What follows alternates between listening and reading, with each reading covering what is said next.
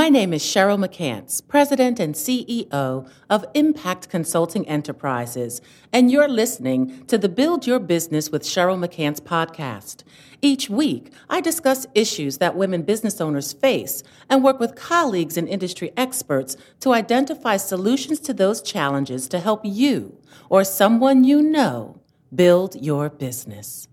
Sometimes we need to walk away, even if just for a minute. The grind and hustle have become acceptable metaphors for productivity, but neither term engenders any benefit for the person that's grinding or hustling. Let's look at the definitions. To grind is to reduce something to small particles or powder by crushing it. Hustling, if you're not doing the popular 70 dance, remember that? Is to move hurriedly or unceremoniously in a specific direction, or it's busy movement and activity. I know for many entrepreneurs, these have become branded terms, implying that they're working hard or they're dedicated or focused. That's great. Or is it? Focus and dedication are absolutely important to driving the bottom line of your business, but there's also a tremendous benefit in taking breaks from the grind and stepping away from the hustle. It's why an increasing number of corporate organizations offer both paid and unpaid sabbaticals to employees. These firms include financial companies like Charles Schwab and Deloitte, tech organizations like Intel, PayPal, and Adobe, and transportation companies like Lyft. Creativity, the driver of innovation, doesn't happen in the grind or the hustle. It actually happens when you step away, even if just for a minute. Corporations and companies and business leaders understand that. We report that employees who take sabbaticals return to work refreshed, invigorated, and with new ideas and perspectives.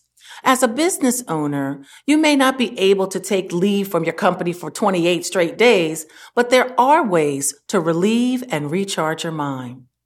How about take lunch outside of the office? I know if you're like me, that rarely happens. How many of you take all your meals by your computer while you're researching data and or responding to emails? Schedule time to have lunch with a friend, acquaintance, or even a business contact. Having a business meeting during this time puts you in a new environment with the opportunity of having engaging conversation and a delicious meal or maybe even a drink to savor and enjoy. Here's another thought. Take vacation. Studies show that American professionals and business owners work more than 50 hours a week. Some work more than 60 or 70 hours. These folks are definitely in the grind. Make time to take vacation and unplug from the daily routines so that you can see and experience new settings, people, and perspectives. These new and different encounters are often the spark for creativity. Here's my last tip. Turn off that damn phone.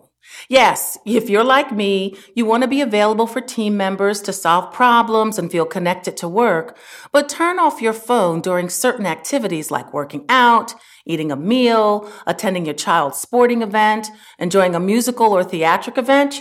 Practice being in the moment and enjoy being present instead of multitasking solutions on your phone.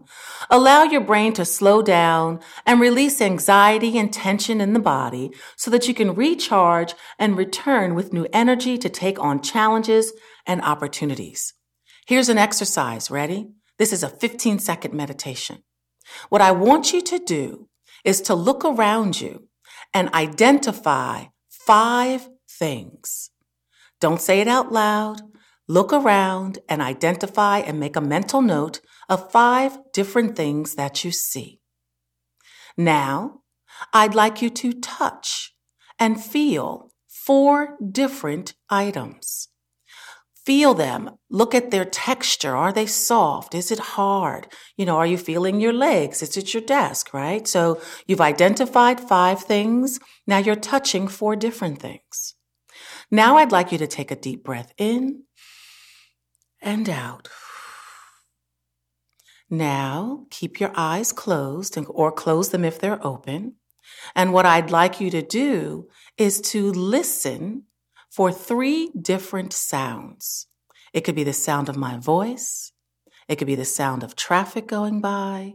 It could be the sound of your computer humming in the background.